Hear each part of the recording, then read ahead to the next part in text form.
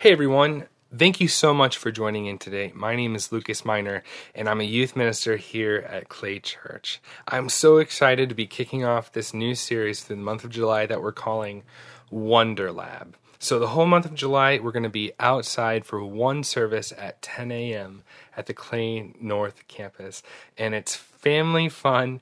Every week we'll experience a science experiment, which is going to be sometimes explosive, I guess, from Mr. Matt, the mad scientist. So this is a great month for you to come outside and enjoy being together as a church, and also to maybe bring a friend with you.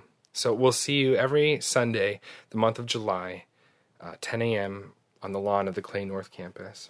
So Mr. Matt, the mad scientist, today went through this experiment with a trash can and smoke bombs and smoke rings, but he talked about the Holy Spirit. And I want to tell you more about the Holy Spirit in just a minute, but before we do, I want to see if you've ever seen one of my favorite TV shows. Now, I don't watch a ton of TV, and I really try to limit the amount of screen time that our 15-month-old Henry gets in a day. But there is this one show that I let him watch with me. And it's about this group of people who live in a big city, and they encounter vampires and monsters. And I know this might sound extreme for a 15-month-old, but there's some great lessons. They solve these interpersonal disputes and challenges, and ultimately they come together to learn the fundamentals of living in this world. Basic life skills like when to not cross the street, or that your diet shouldn't only consist of cookies. And of course they always have the number of the day and the letter of the day. Does anybody know what show I'm talking about? Right, Sesame Street. I love Sesame Street. But I especially love right now in this season, they initiated a sort of anthem that encourages curiosity and creative problem solving. And it goes like this. If you've got a problem, what do you say? You say, I wonder, what if, let's try. And they put one finger to their temple and then one finger on their chin and then one finger up in the air when they say, I wonder, what if, let's try. Again, Henry is 15 months old, and out of the few things that we're able to decipher what he's saying, he might just be playing with his blocks one minute, and then he'll stop, and he'll stick one finger in the air, and he'll go, try! It's adorable. So Wonder Lab is the series that we're starting, and wonder is basically curiosity, right? To be in a state of wonder is to be in a state or a posture of curiosity. Here's the thing. That doesn't come as naturally to me as it once did. As kids, we're always asking questions, right? And as adults, we try to do everything in our power to not answer some of those questions.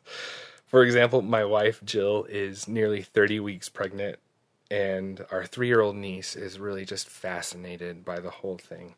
But last week she came up to Jill and started asking questions that have to do with the processes of certain things that have to do with the pregnancy. And Jill wisely answered, that is such a great question for your mommy. When we're kids, we're full of that sense of curiosity, right? But as we get older, it doesn't come as naturally as it once did. Sure, we have those moments where we might be able to see a beautiful sunrise over the massive ocean, and we're filled with that sense of wonder. Or we might have those times where we get out of the car at night and spend a few extra minutes looking up at the sky and bright stars and start asking questions like how big things are and how small things are and what is my place in this universe. When we're in a state of wonder, we can find God. And nowadays I have to remind myself to stay curious. But when I forget, God reminds me. Like the ocean and the stars, I'm mostly reminded when I'm experiencing nature. Anybody else? Literally just being outside, especially for these services. These are some of the moments that I sense the presence of the Holy Spirit most. So Mr. Matt reminded us that we can remember that God is all around us, just like the air is all around us, or like the wind is all around us. And what's cool about this is that in the original Greek and Hebrew, wind and spirit translate the same. So in the Gospel of John, chapter 3, Jesus was teaching the Pharisees, and he says, "The wind blows where it wishes, and you hear its sound, but you do not know where it comes from or where it goes.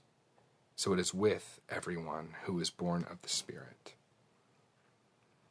So I found this book, and it's called Feel the Wind.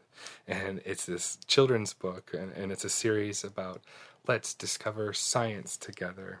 And one of my favorite parts about this book is how we can see the wind by how it moves trees. When we see the trees move, we are able to see the wind, or maybe just the response that the trees have with the wind. I think that analogy truly helps me understand who the Spirit is and how we are to live by the Holy Spirit. Think about it. The tree needs air, it needs oxygen in order to survive. And when it grows and thrives, it then provides for the world around it, like a home for animals, and provides seeds that fall and help other parts of nature survive and grow. And this part's great. Trees then produce more oxygen, more air for the whole world to live. I'm sure you knew that. But isn't that fascinating? The air lives through the tree, and the tree responds by giving it back to the world around it. It's beautiful. I wonder, what if, let's try. What if we learn to respond to the Spirit in similar ways that trees do? What if when the Spirit moves us, we respond by giving what we have and sharing what we know and doing what we can do? Let's try, as Henry would say.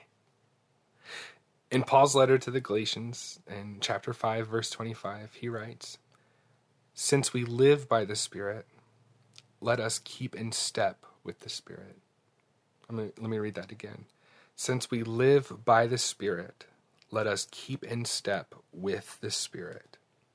And right before that, he reminds us of what that looks like.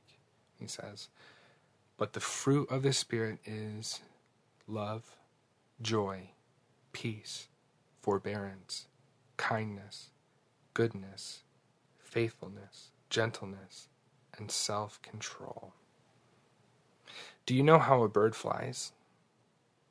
Sure, we know that it flaps its wings, but that alone isn't enough to fly and travel. Birds learn to ride the wind. They learn to let the wind lift them to new heights, to soar. The Holy Spirit is like the wind. We may not be able to see the Holy Spirit, but like the air, the Holy Spirit surrounds us. And as we are reminded to live in that posture of wonder, and we learn to sense the Holy Spirit, we too can soar. With the Holy Spirit, I can soar. Say it with me. With the Holy Spirit, I can soar.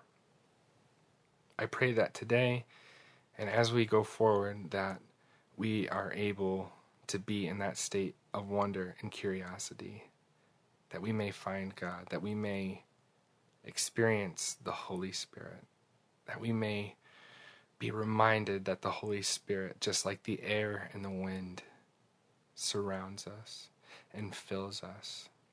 And I pray that we learn how to respond to the Spirit moving us, that we may give what we can give and share what we can share and do what we can do for the world around us.